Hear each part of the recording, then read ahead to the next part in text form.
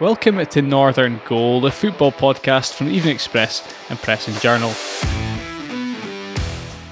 I'm Ryan Cryle, and joining me this week are Paul Third, Callum Law, and Andy Skinner. You know them all so well by now. How are you guys? Good, thanks. Aye, fine, thanks. Just another day, another new manager in the Highlands. It's coming around quite regularly these days. Well, I was going to say, I think we were all maybe looking forward to the off-season. It's always a bit busy with transfer stuff. It's been a bit quieter than this, but it's been the last week when I was making the plan for today. It's actually incredible that it's all happened in the last 7 days or near enough. We'll start, of course, with Inverness's managerial appointment today, Billy Dodds, getting the job, I think, expectedly on a 2-year deal. But we'll also have to talk about Ross County. What a week it's been in Dingwall. I won't spoil any of that just now. There's also some Aberdeen business, Niall McGinn and Christian Ramirez.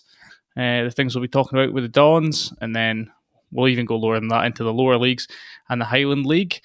But yes, first, this morning, Billy Dodds served as interim assistant manager at the end of last season at the Caledonian Stadium, and he's now taken the top job, serving as manager. Obviously, we've already discussed the fact that John Robertson has moved upstairs in a sporting director role, decided not to come back to the dugout. So, Andy, are most Caley Jags fans going to be happy with Dodds as an appointment?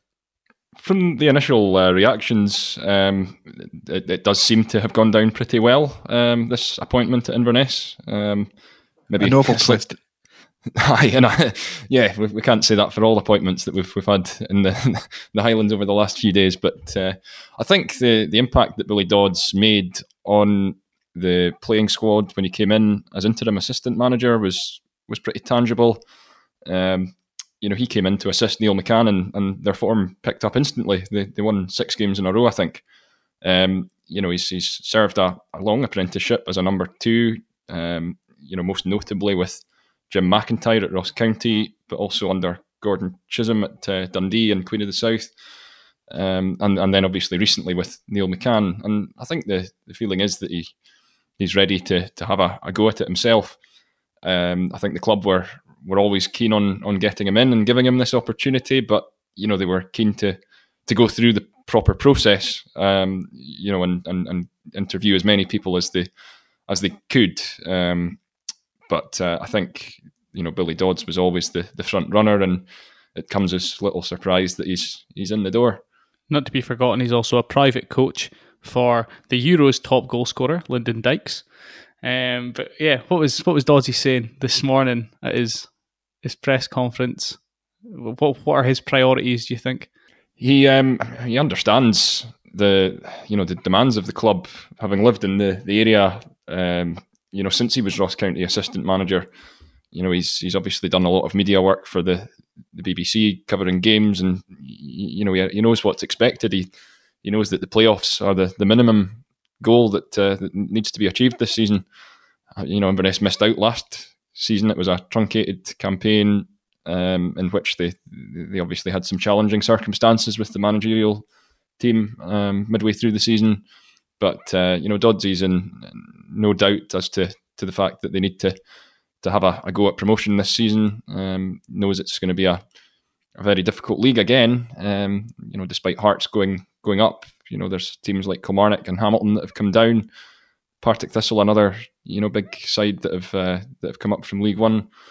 So he knows what's expected there.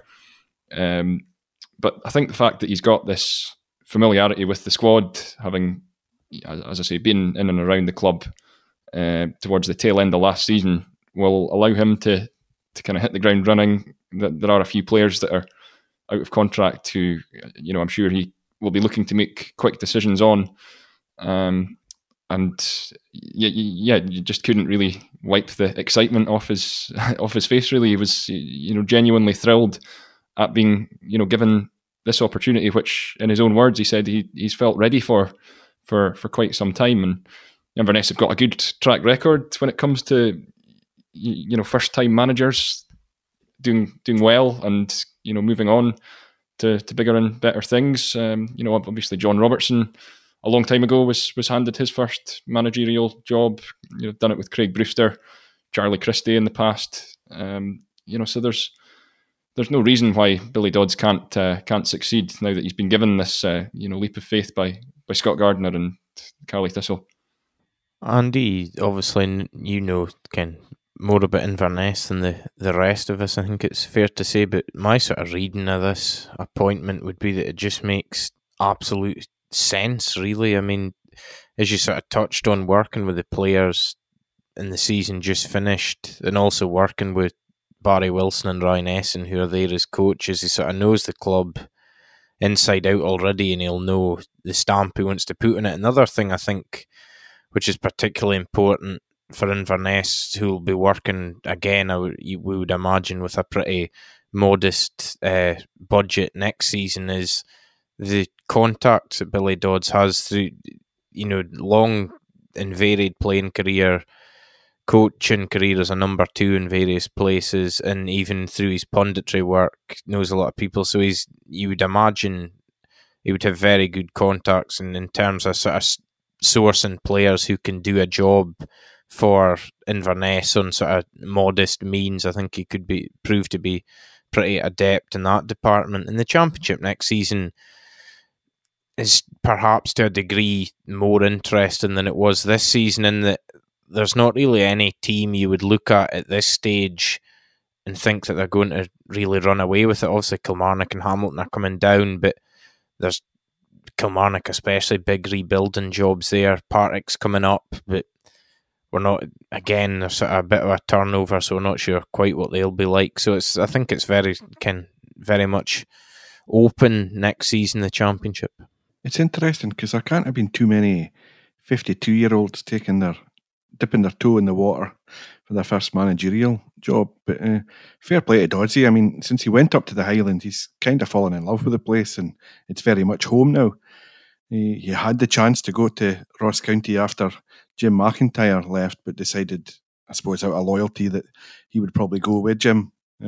But clearly he has got that itch to get back into the game, and I think it's going to be a good match, Carly Thistle and Billy Dodds. I don't really want to do this here because it goes against all the podcast formatting lessons I've learned over the months, but I'm going to jump in with a Ross County related question here before we're on the Ross County section, Andy. Will Billy Dodds be looking at any of the 10 Ross County players that have former Ross County players, the players that have departed Dingwall, as part of his building job for next season, do you think? I think it would be remiss of him not to, at least consider some of the options that are available and maybe have some conversations. I look at, of the players that have played for Inverness previously, before going to Ross County. You look at Ian Vigurs, Ross Draper, Billy Mackay, Carol Tremarco, all guys that are, based in the Highlands with young families. They've been in the Highlands for a long time, and that, when you touched on recruitment there, Callum, that's been a challenge of both, Ross County and Inverness over the years is actually, getting players to reroute and come up to the Highlands. But when there is, that albeit limited market of players that are already up here and settled, then it makes the conversation a lot easier when it comes to trying to bring, new faces in. So I think, he obviously worked with Billy Mackay and Ross Draper briefly when he was at County. So, he'll have an understanding of what they can offer. But I think I wouldn't be surprised to see those types of guys considered at all. Okay, since we've touched on them, we'll now take a short break, and when we return, we'll discuss the week that has been for Ross County.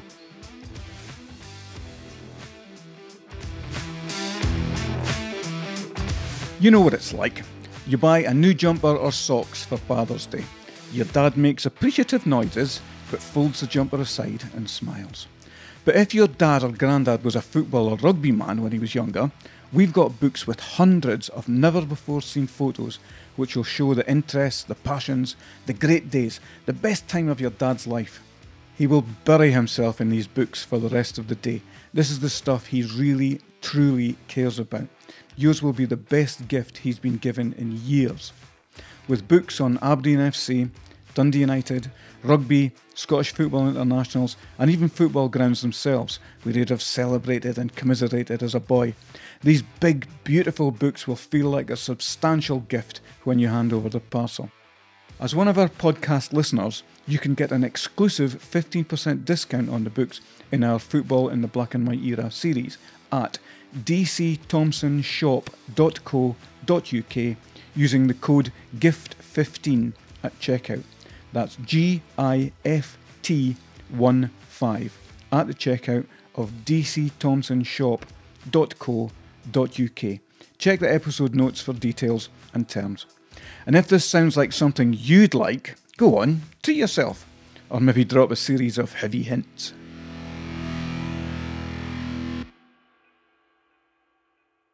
Okay, so when we'd done our John Hughes reaction, the reaction to him leaving podcast, last week we threw a few names about. Andy told us who was going to get the job. No, Andy, I won't be harsh on you like that. But no one mentioned the name Malky Mackay.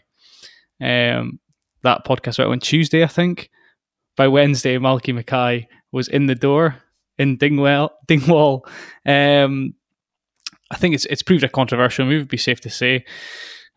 Mackay's past and in his involvement in discriminatory text messages during his time at Cardiff City, that's still something that is associated with him, and fans have different views on whether he should be back in top level management or whether he shouldn't be.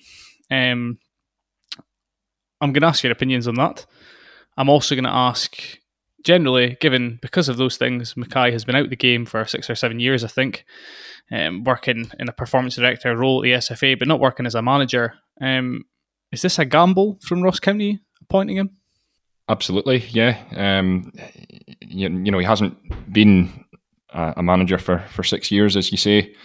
And yeah, you can see just from the reaction that it's caused among some of their fan base. You wouldn't say the whole fan base, but it's not gone down well in certain quarters, and that brings its own risk as well. I think what Malky Mackay has been keen to stress is the fact that Roy McGregor is not the first person who has employed him since those text messages came to light.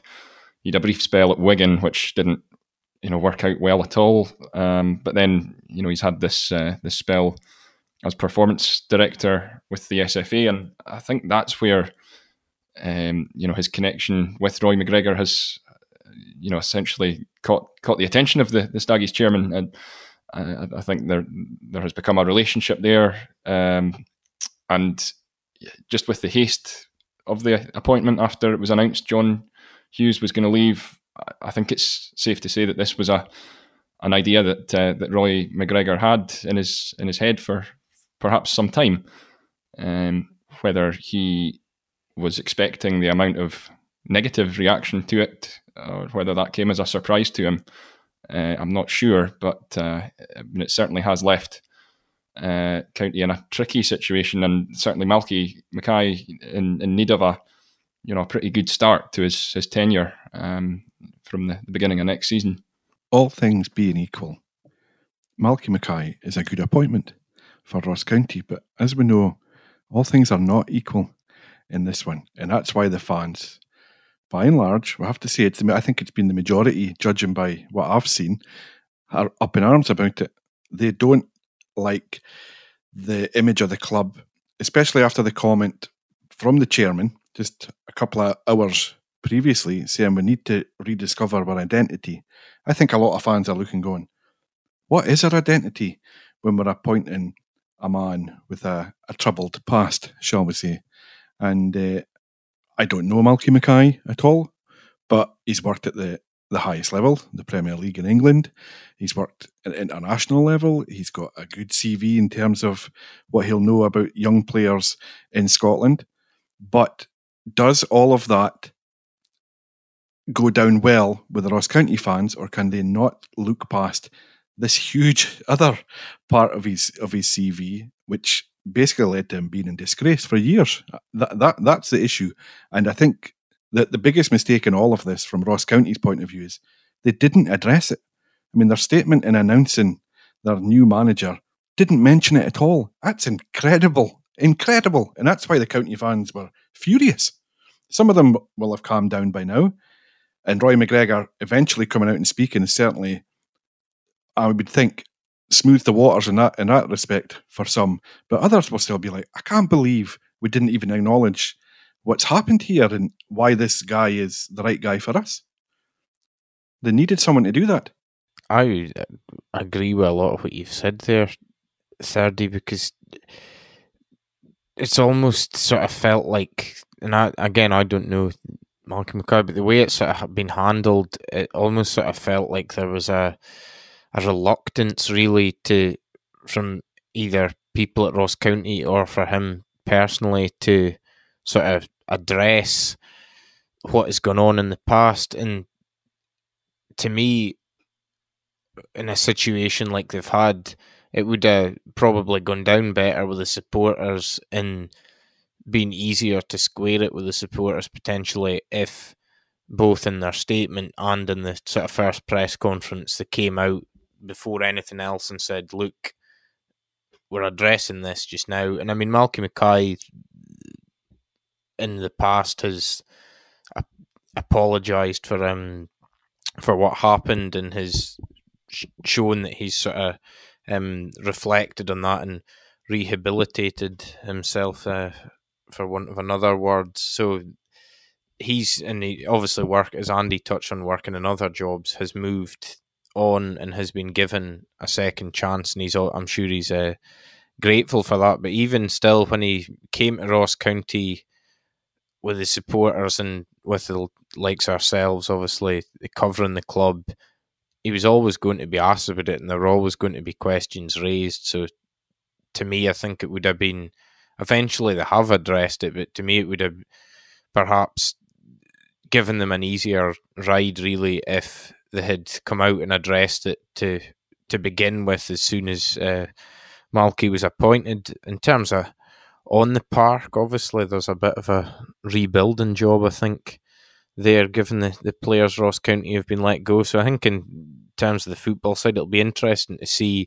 what sort of players he can attract to Ross County, and given his performance director role at the SFA, if he is going to sort of go down this trying to bring through more youth and sort of go with a young team and give young players a chance. I mean, we saw even this season Josh Reid coming into the Ross County team and doing really well and getting a move down to Coventry. So maybe Roy McGregor and Ross County are hoping there can be some more players sort of following in his footsteps as well. To get further into the Ross County fans' bad books, as you discussed there, the players been released. Callum, I don't necessarily think the Staggies fans were particularly annoyed by most of the players, the 10, Ian Vigurs, Michael Gardine, Callum Morris, Ross Draper, Billy Mackay, Jason Naismith, Jermaine Hilton, Mohamed Maush, Kyle Tremarco, Tony Andrew. I think only Naismith really have I seen fans saying what we're releasing him for, and the understanding was that Naismith was open to a new deal. I think what got the fans about those players being released was the manner in which they were released. I think all of the players have come out and sort of agreed, from what I've seen. Andy, you might correct me, but they all appear to have felt a lack of respect, maybe in Michael Gardine, the club's record appearance holder and goal scorer, released by Zoom. For example, the players left waiting for a week or so after the season ended, 2 weeks after the season ended, to find out whether they would be kept on. Players with mortgages to pay, things like that, and need to find new clubs for themselves if they weren't going to stay at County. It wasn't the best PR strategy, was it? Well, it was 10 days, I think, after the Motherwell game was out the way. By which time County knew that they were safe and they were planning for a Premiership season. But it took over a week for John Hughes' future to be resolved, and then another couple of days before Malky Mackay was brought in. And I think in that time, players have been saying that they weren't really kept up to speed with anything. There was no holding message to say, we're working on this. We'll get back to you. And I think there's also been although it was Stephen Ferguson who conducted the chats with the players, either in person for those that lived and were still staying locally, and over Zoom for those that couldn't make the commute. I think there has been a general doubt over who has actually made the decisions. It was something that was apparent when I spoke to Jason Naismith yesterday, that he understands it wasn't actually Malky Mackay that took the call to release him. So there's just been a lingering uncertainty, and players are very unhappy about the fact that they've been left to wait over their own futures, really, and it's amounted to long-serving players such as Ian Vigurs and Michael Gardyne, most notably, kind of leaving County on a bit of a sour note, which I don't think anyone connected to the club really wants. So it's not been an easy few days for the club. That's putting it mildly. I think what you're saying, Andy, about the sort of dubiety about who made the decisions, a really interesting one, because we've heard it said that the club made the decision, not Malky Mackay, but who it leaves the question: who is the club? The club isn't one person, so who's actually made the decision? Whether you ever find out about that, but who's actually made the decisions, a really interesting one, and I kind of find it slightly strange as well. I know we were talking about the sort of length of time the players had to wait, but when Malky Mackay's come in as manager, I'd imagine certainly the sort of regulars, the veterans at County that have been released, I'd imagine he would have seen all of them in action and might have had opinions on them. So I thought with him just being appointed, it might have dragged on a wee bit longer until he made a decision, because he's going to be the manager going forward. So I thought he might have, some of those players potentially, I thought he might have been given the time to make the calls on them. In terms of some of, you mentioned, well, I think it was maybe Ryan even mentioned Jason Naismith being one that the County supporters were quite disappointed about. I thought it's kind of straight. I just find it strange, because I know obviously there's been managerial changes, but when he came back to Ross County last year, there seemed to be a real sense of sort of, this was a statement signing for them, and a player that could be a big part of the Stargaze side for the next few years, and then 6 months down the line he's on his way. And there's a couple others. I mean, I know he's now the wrong side of 30, but Billy Mackay to me is one that I would have kept. He's a proven goal scorer at Premiership level, and they don't, they're a pretty difficult thing to get a hold of, proven goal scorers at that level. And Vigurs and Michael Gardyne, they're obviously have given a lot of service to Ross County over the years, and I think even though again they're probably nearer the end of their career than the start, they proved in the run-in, that how much they could still had to offer, and that they could still contribute a great deal to Ross County's cause. So they, out of the players that were let go, they were probably the four that took me by surprise the most, really. Yeah, I find Naismith baffling when you consider he was a player that before he went down to England was linked with teams like Aberdeen and things like that. Anyway, we'll see how things unfold at Ross County. Talking of Aberdeen, we'll move on to them next.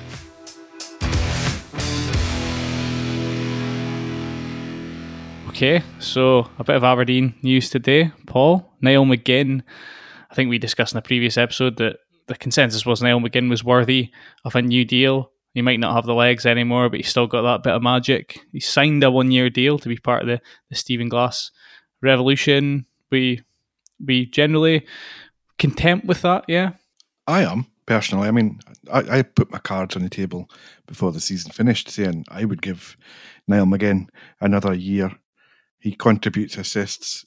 He's got an eye for goal. Yes, he can't get up and down the line like he once did, but in a central role, playing off a big striker, of which we now have one in J. Emmanuel Thomas, and we may have another yet, which I'm sure we'll come on to in a minute. I can see him contributing quite a lot. He's just a clever player, and you don't throw them out. Not when you're rebuilding a team, and it is a young team that's been left behind after all the releases, and they need some old heads, which they certainly now have. With when I look at the ages of all the guys who seem to be coming in or signing up for next year, but I don't think that's a bad thing. It's all about getting the blend right. But no, I'm delighted to see Niall McGinn hanging around. I would have to agree by and large with Paul there. I mean, McGinn has, even in the difficulties that Aberdeen endured, particularly in the second half of this season, McGinn showed in fits and starts really that he can still contribute and he can still add something. I do think the central role is where he's playing off a striker, is where his future lies, definitely. I do also think he might be, depending on the other signings that Dons are able to make this summer, I do think he might be one going forward who's used more as an impact substitute, perhaps when a game's I suppose opened up a bit more in the final quarter, and he's perhaps got a bit more space to work in and that sort of thing. But it remains to be seen, obviously, with that. But I think on the whole, given Niall McGinn another year, Aberdeen will probably do worse bits of business this summer. I think that continuity is important, even if Niall McGinn isn't going to play every single week. It's clear that there are going to be big changes to Aberdeen's kind of forward line and their attacking unit. But as we saw in January, making too many changes too quickly, isn't always going to work. Because obviously the situation arose in January where Sam Cosgrove, Curtis Main, Bruce Anderson all left, and Hornby, Kamberi and Hendry all came in on loan and took time to get up and running. To have some form of continuity, in that attacking area, I think is going to be crucial. As I say, even if McGinn's impact is, quite often going to be from the bench, he still showed, even from the start, though, that he can make a telling impact. His goal against Livingston in the Scottish Cup towards the tail end of the season was a timely reminder of that. But certainly a good asset to still be carrying around the squad, no doubt about that. In other Dons attacking moves, if ever there was a link to a player that maybe demonstrated how different things may be under Stephen Glass than they were under Derek McInnes, it was towards the end of last week when it became apparent that they're pursuing a deal for Houston Dynamo striker Christian Ramirez, a twice-capped US international. He's no Louis Moult, Paul. Who is? Christian Ramirez. What can I tell you? Houston Dynamo, 6'2". Atlanta tried to sign him in March last year when Joseph Martinez had suffered a cruciate ligament injury right at the start of the season, but that move was rejected. He knows Alan Russell, the assistant coach, well. I think the two of them worked together out in Los Angeles at one point prior to him earning his international recognition. So I'm sure Mr. Russell can say, well, I played a part in that, given international strikers have been where he's cut his own teeth prior to moving now to it's the Dons. Payback time. Yeah, that would be good. It would be good. Listen, who knows how this is going to go or whether this guy's a player. We're all looking at YouTube footage and what have you. It's interesting that Sean Wallace did a piece last week and even the player himself liked it. That's the power of social media for you. Let's see what happens. I think there's a lot of red tape to get through in terms of the Dons agreeing a fee and overcoming all the hurdles that come with signing a player for the MLS and then trying to get a work permit for him. I think that's going to be the hardest task of all. But we have a new director of football in Stephen Gunn now. Let's see if he can earn his corn and make his case for getting this guy over here. He's certainly what fans are going to want to see. You look at the other guys. Niall McGinn signed a new deal. We've got J. Emmanuel Thomas, Scott Brown, Declan Gallagher, Gary Woods as the other bits of business so far. All guys from the Premiership tombola. This is a new, different option completely. A guy coming in from the States, if they can get this deal done. And I think that's the one that's going to get the fans, if not excited, certainly intrigued. What else do they all have in common, Paul? Well, I have a theme tune to a certain wartime show coming into my head. Gary Woods is 30, Declan Gallagher, 30, Ramirez, 30. Any guesses how old J. Emmanuel Thomas is? 30 by any chance? Here you go. And then you've got Niall at 33 and the leader of the pack, Scott Brown, at 35, very soon to be 36. But listen, I don't mind that. I spoke to Craig Brown last week for a few pieces ahead of the Euros, and he made the point. Is he signing? I was waiting to say, is Craig Brown pulling on the boots? He made the point. He says, who wins major championships? And I was like, I don't know. And he went, the oldest team. He says, go and look through the squads and look at the previous campaigns. The most experienced teams are the ones who tend to be very successful in the finals of major tournaments. Maybe he's just backing up his own logic in that, given the squads he picked when he was Scotland manager. I know that's the criticism he always got, but no, I'm up for a bit of intrigue and excitement ahead of the new season.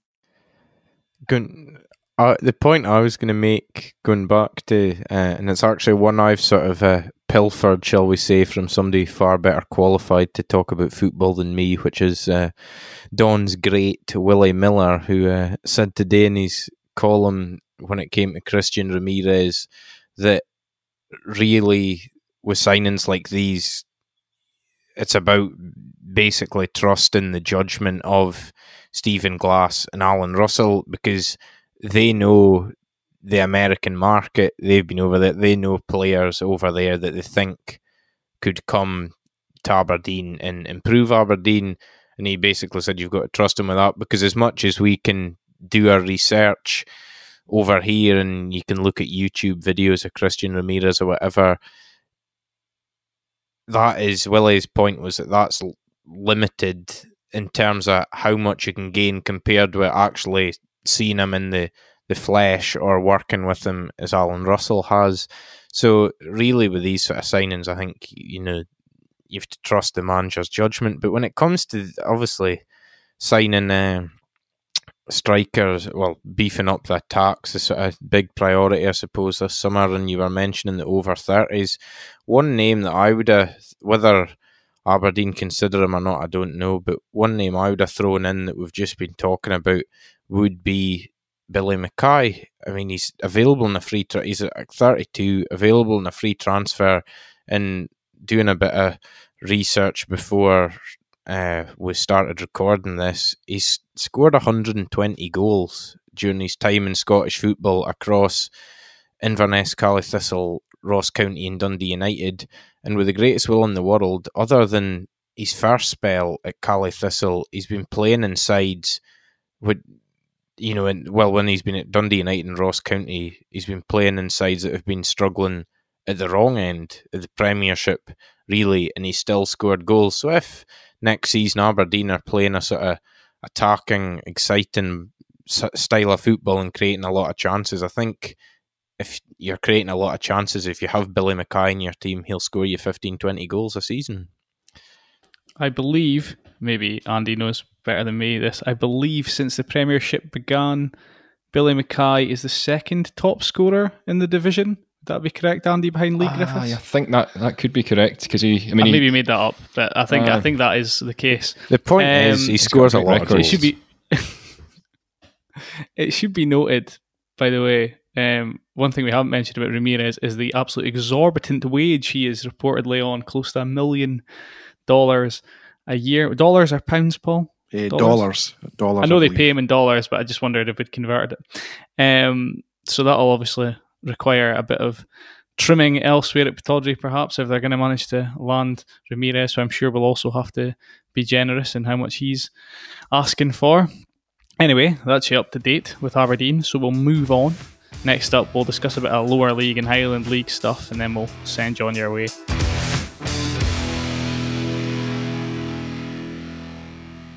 Okay, so as general as questions come, Callum, what's been happening at Peterhead? A couple of high-profile players committing for another season. The biggest news at Peterhead in recent times, I suppose, is Scott Brown, the captain, staying on again for next season.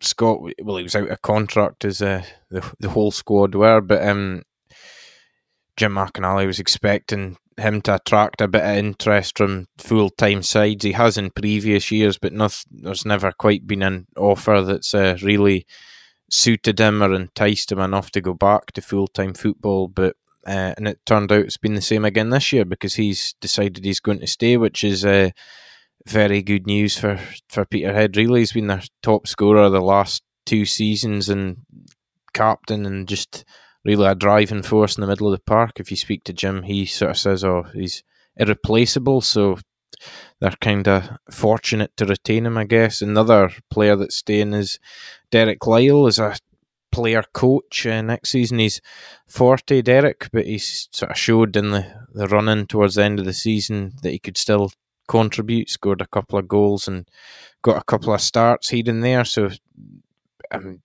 he sort of, having spoken to Derek, he seemed to kind of convince himself as much as anything that he could still contribute, because the offer was there from at Peterhead, but he was actually seriously considering retiring. But he's going to carry on. Another piece of incoming business is Brett Long being signed, a goalkeeper who's been with East Fife for the past few seasons, has done well enough there, and he's coming in to challenge or compete with Lenny Wilson for the number 1 spot. So that could be an interesting little battle between the sticks at Balmoor next season. What happened with Josh Ray, Callum? He was number 1 for a large chunk of last season.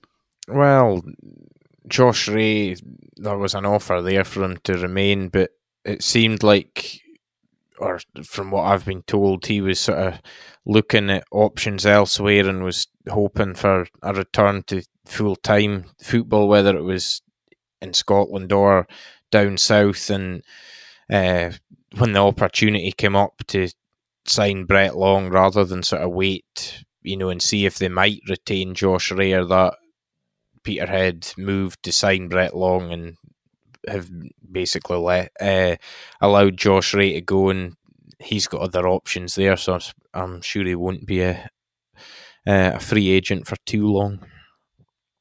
Got to say, Peterhead missing a big chance to sign a goalkeeper called Carl to go alongside their goalkeeper called Lenny. Anyway, Cove, they've also had a good week. They've had a few new contracts. I think they've released Adam Livingston, but Connor Scully, Blair Ewell, key parts of their ascension from the Highland League, they're staying on, as is Fraser Fivey, who, to be fair, probably is still a surprise maybe that Fraser is at the club, given where he's been earlier in his career, but he appears to have settled there. And Stuart McKenzie, another key component that's been at the club for years and years, while in the Highland League, he's staying on as well to tend the goal. One thing that we should also note is Mitch Megginson, probably a deserved winner of League One's Player of the Year award.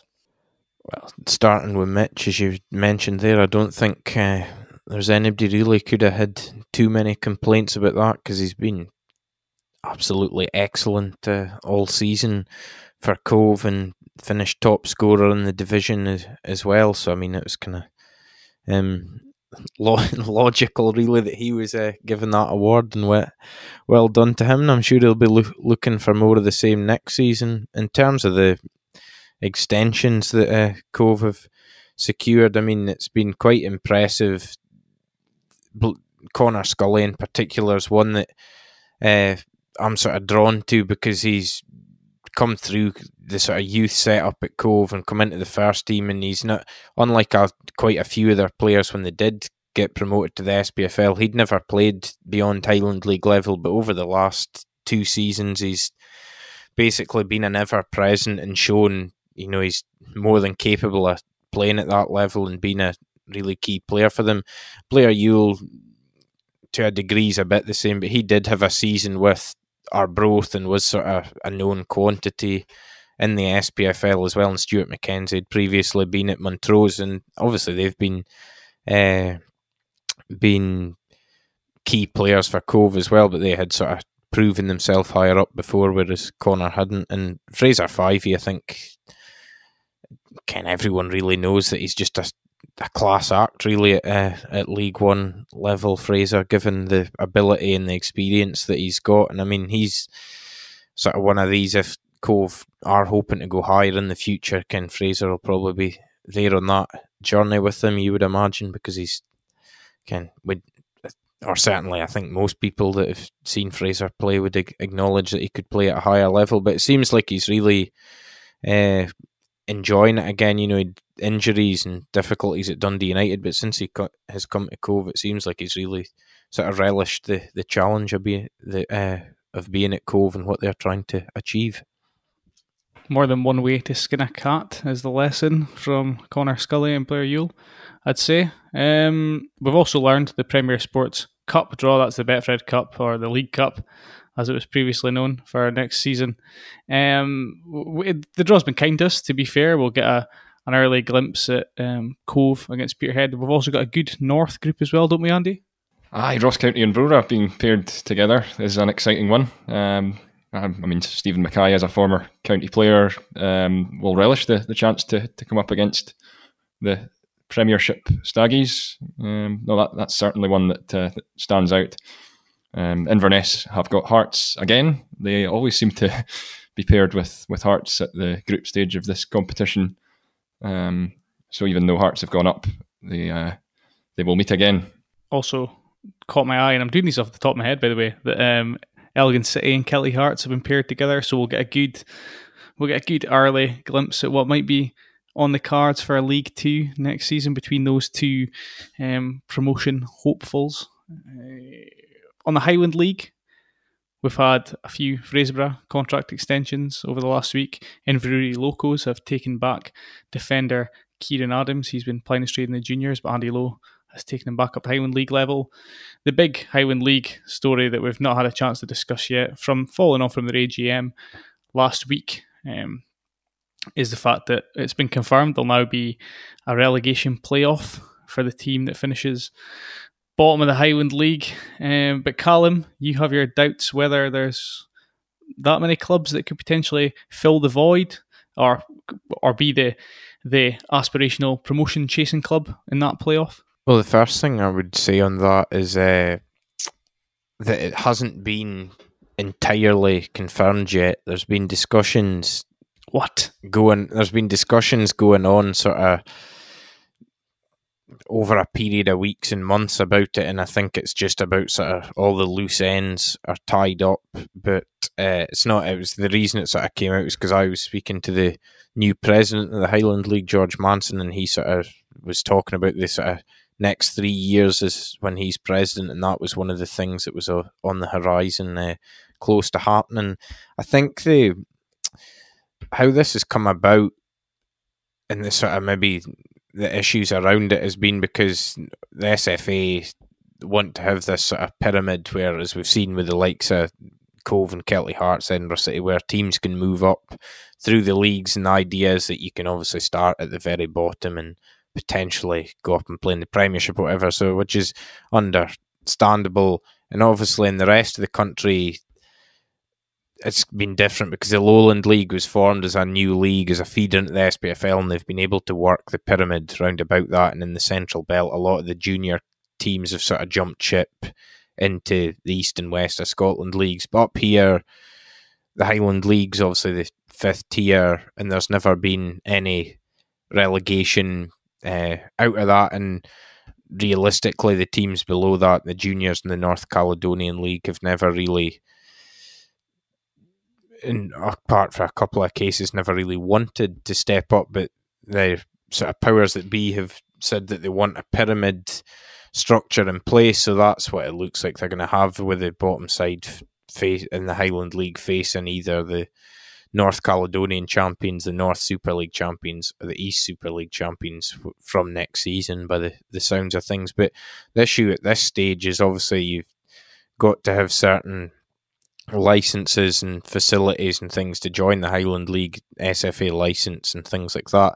And right now, we believe the only two sides in those leagues that we mentioned that have those licenses are Golspie Sutherland and Banks of Dee. And their thoughts on if they were in the position to go up, their thoughts may change. But I know previously from speaking to Banks AD, it's, although they have applied in the past the Highland League, it's not something they would be particularly keen on doing because of the reason they get a lot of their players is they've got a lot of guys who were in the Highland League who've decided they want in the sort of Aberdeen area, who've dropped down to play for Banks AD because they decided it would suit them better with less travelling and sort of less commitment to a degree, if you like. So that's their angle. And I know previously, again, Golspie Sutherland a few years ago now had quite a few actually, maybe had the chance to, they were invited and asked if they would like to move up into the Highland League, but at that time they sort of felt, with where they were based in Brora, also being in the league, that the sort of local community and business community perhaps wasn't big enough to support two Highland League clubs, so they opted to remain in the North Caledonian League. So it would be interesting to see perhaps if they were in that position again, if they did, decide they wanted to step up. But there's a lot of things you can discuss and debate about the whole proposal anyway. It's interesting because you've just touched, something's happened today that basically sums up what you've just said, Callum. That's Craig McCaskill being sold by Keith to Banks AD. That comes after McCaskill had told the Maroons that he couldn't commit to the travelling and playing commitments, I guess, of going to Keith and playing in the Highland League next season. So he's come back to an Aberdeen team to continue his career. So clearly he's the sort of guy that Banks AD wouldn't be getting, I guess, if they were in the Highland League, because it's not feasible for some players.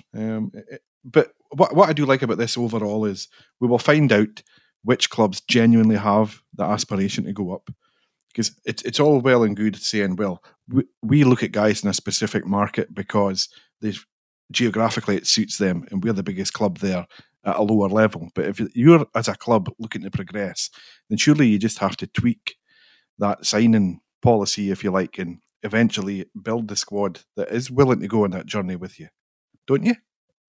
I think the answer to that, third, is kind of yes and no, because I know from speaking to people, the problem, certainly in the sort of Aberdeen northeast area at the moment, is that there's only the pool of players that you're able to sign that are at high, that are good enough and willing to play at Highland League level seems to be diminishing, because in the sort of Aberdeen northeast market, I count Fraserburgh out of it because with the amount of sort of local Peterhead and Fraserburgh players that they have, they're kind of not fishing in that market so much. But out with them, you've kind of got Devonvale, Turriff, Keith, Buckie, Huntly, Inverurie, Farmartin, plus your bank in the juniors, your Banks ADs, Bridge of Dons, Dice, etc. All sort of in the same, looking in the same pool of players really for who they can fishing in the same waters, the phrase. And for the likes of your Banks AD or your Bridge of Don or your Dice, as we've sort of discussed there, and you mentioned Craig McCaskill, and there's been others, Chris Angus going to Bridge of Don last season was one as well, where if the opportunity, if they were going up, it would, how many players are there better players that they might lose because they were going up, and then how they then attract the players who are willing to go and play in the Highland League might be a difficult one. And I'd imagine, not that I don't know it quite so well, but I'd imagine the sort of market around, or the pool around Inverness is much the same, where you've got Clach, Nairn, Brora, Rothes, Buckie even as well, Lossiemouth even potentially. There's a sort of lot of players that the same club, Forest as well, I should mention as well. A lot of clubs sort of all looking at the same players, so it's quite interesting how it would sort of balance out. Because the final point I would make on it as well, speaking to somebody the other day about it, is the difference now is more and more young players from Inverness and Aberdeen and Elgin as well move away somewhere else to go to university, for example, whereas a lot of players who will maybe play in a club's youth system until they're 16, 17, 18, they then move away to university and then might end up, signing for a Lowland League team or a university team, or end up staying down in the Central Belt or whatever, and there's sort of a drain of players that clubs are losing that way as well. That concludes this week's episode of Northern Goal. Thanks to Paul, Callum and Andy for joining me today. Cheers, guys. You're welcome. Thank you very much. No bother. Before we head off, we should say congratulations to Mintlaw's own Kim Little for making the Olympic squad for Team GB, and also congratulations to Christy Grimshaw of Stonehaven for being called up to the Scotland women's squad for the first time. She obviously plies her trade with AC Milan at the moment. We'll all be enjoying, hopefully, Holland v Scotland tomorrow, the first win of the summer for the Scots, maybe, in the friendly that they're playing. Hopefully you enjoy it too, and if you've enjoyed this podcast, you can like and subscribe on your favourite podcast app. You can email us at northerngoal@dctmedia.co.uk, and until next time, see you later.